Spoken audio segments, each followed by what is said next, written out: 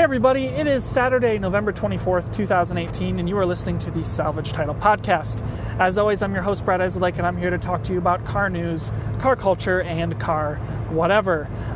This weekend, of course, is the holiday weekend in the United States. We celebrated Thanksgiving just a few short days ago on Thursday. We had our Black Friday, I don't know what you want to call it, massive shopping day. And this weekend is kind of the wind down for a lot of folks. But for me as a retail worker, well, it's pretty busy. So I figured I would record a short episode on the way to work and talk about some car trends that I'm thankful for in 2018.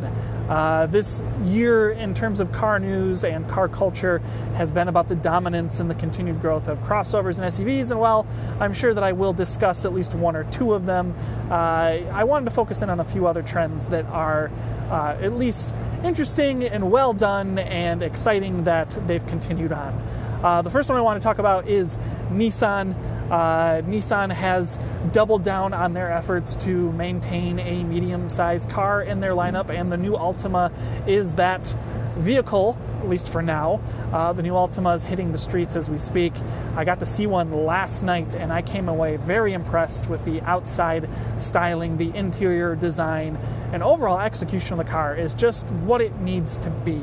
I'm thankful that Nissan didn't try to jack the ride height up or give it a strange body shape that makes it seem more utilitarian than what it is. It is a family sedan, first and foremost, and there's no wiggle room in that idea for them. It's a very well done vehicle, and kudos to them for getting out a car in a time where sedans aren't the primary option for many people. Remember that Ford is killing off their entire small and medium-sized car lineup because they're just not selling it anymore. So Nissan doing this and continuing to innovate is a very awesome thing. One more cool thing at Nissan is something like the Kicks. And as much as the Kicks wants to pretend to be a small crossover, and I think they would argue that it is by all intents and purposes a very tall hatchback. The ride height is a little bit high. It's not super high though. But what really I enjoy the most about the Kicks is the fact that it is really a back to basics approach on small car design. There's not anything more than you need. There's enough that you might want, and it keeps the weight down. It keeps the fuel efficiency up. It's just clever engineering and a packaging format that kind of seeks to go to the popular end of the market. A lot of reviews out there have been very positive about the car, saying that it's fun to drive, it's affordable, it's economical, and I think they're all correct. Other reviews that I've read out there recently talked about how it's not really the best at anything, but it's good enough at everything that it's a top choice. I don't know if I'd quite go that far in every circumstance. If you're looking for all-wheel drive, they don't offer it on the Kicks. If you're not a fan of a CVT transmission, you might not like the one that's in the Nissan, but really in general, for $23,000, I can't really think of a car that I'd rather spend that much money on, considering what you get, how well it drives, and the fuel efficiency that you get out of it is just fantastic. Another trend I'd love to highlight is the continuing electrification of everything. I'm very thankful for the efforts that a lot of brands are doing in this regard, and as much as every new highfalutin electric vehicle is a $70,000 to $76,000 crossover-ish SUV type thing. Think of the Audi e-tron, the Mercedes EQC, things like that. There is one standout in this field, and that is, of course, what Kia and Hyundai are doing with the electric Niro and the electric Kona. Both of these vehicles are slated to be somewhere in the $30,000 range to start, and with various federal government, state, and local incentives, there's a good chance that you're going to be able to get one of these for not a whole lot of money. These cars are also fairly decently sized. They are normal people car sizes. They have over 250 miles in range. They are going to be a car that meets your every need, want, and desire for not a whole lot of cash. And I really have to give it to Kia and Hyundai for sticking to their guns, making a platform that's that flexible, having powertrains that work that well, and in the end, designing a car that is without a doubt a Tesla Model X competitor for half the price.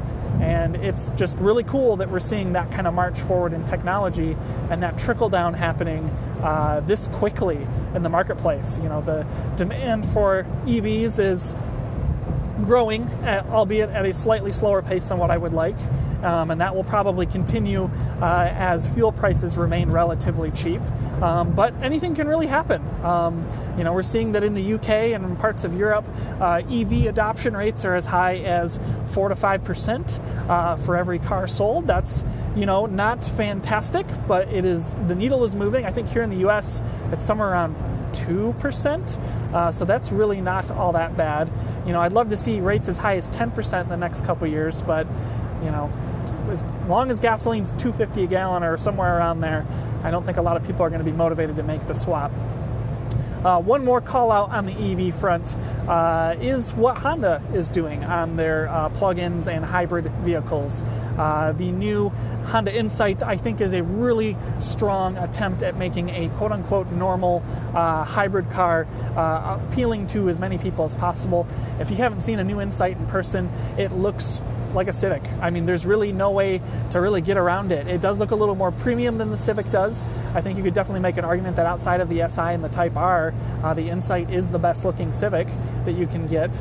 And for the amount of money that you pay for it, you get fantastic fuel economy, and you get some really clever Honda engineering efforts that really make it stand out among a lot of its competitors, in particular the Toyota Prius.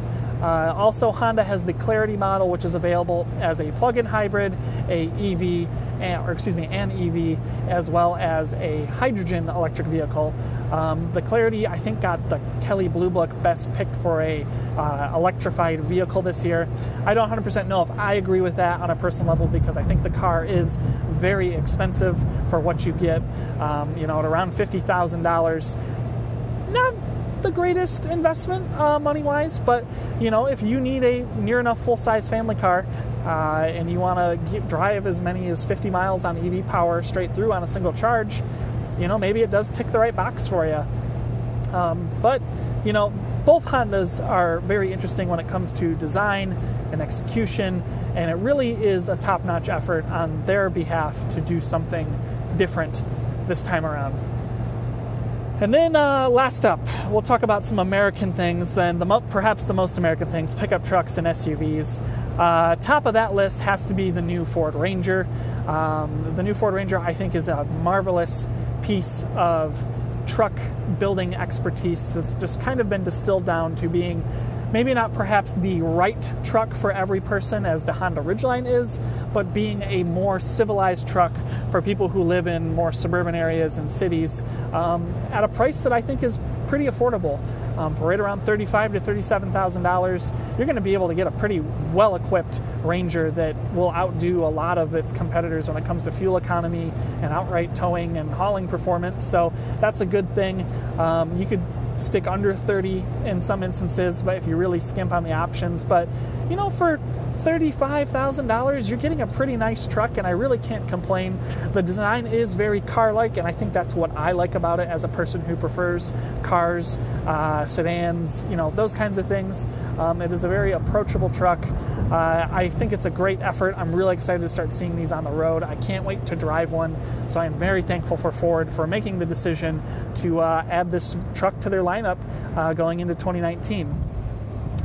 And then the last thing I'm thankful for, and I will again admit that this is a very shrewd choice on my behalf and one that I hate mentioning, but man, that new Chevy Blazer is a frickin' looker. I am very thankful for Chevy for sticking to their guns on this Camaro design language that they've got. Not everybody likes it. I think it's personally fairly attractive, but translating that style and effort into a crossover is one of those things that I just think hits the nail on the head. Finger on nose here that you can't see. It is perfect for what it needs to be. It is perfect for what I feel like I would want a crossover to be. So I'm really looking forward to seeing these vehicles on the road in the very near future.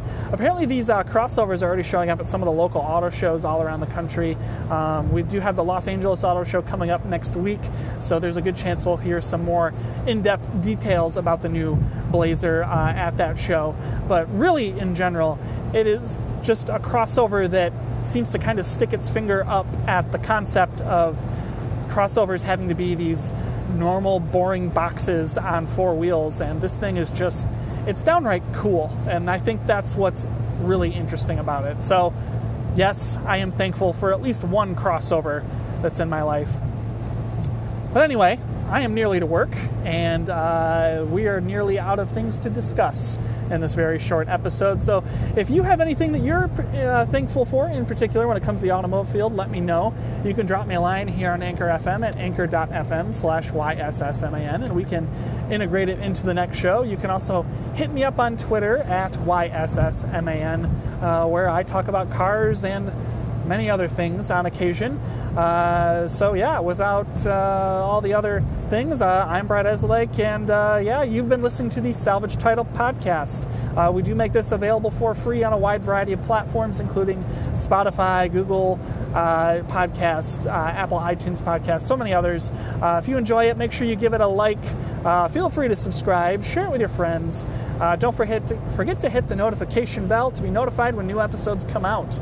I think that's the whole YouTube wrap up there. So, guys, I hope you have a very safe and wonderful rest of your Thanksgiving weekend. I know I'm going to be hanging out at work for the next couple hours, and then I'm going to be spending Sunday shopping online because I got to get caught up with what I got to do. So have a great weekend, guys, and we'll see you next week for the Los Angeles Auto Show. See you guys next time. Bye-bye.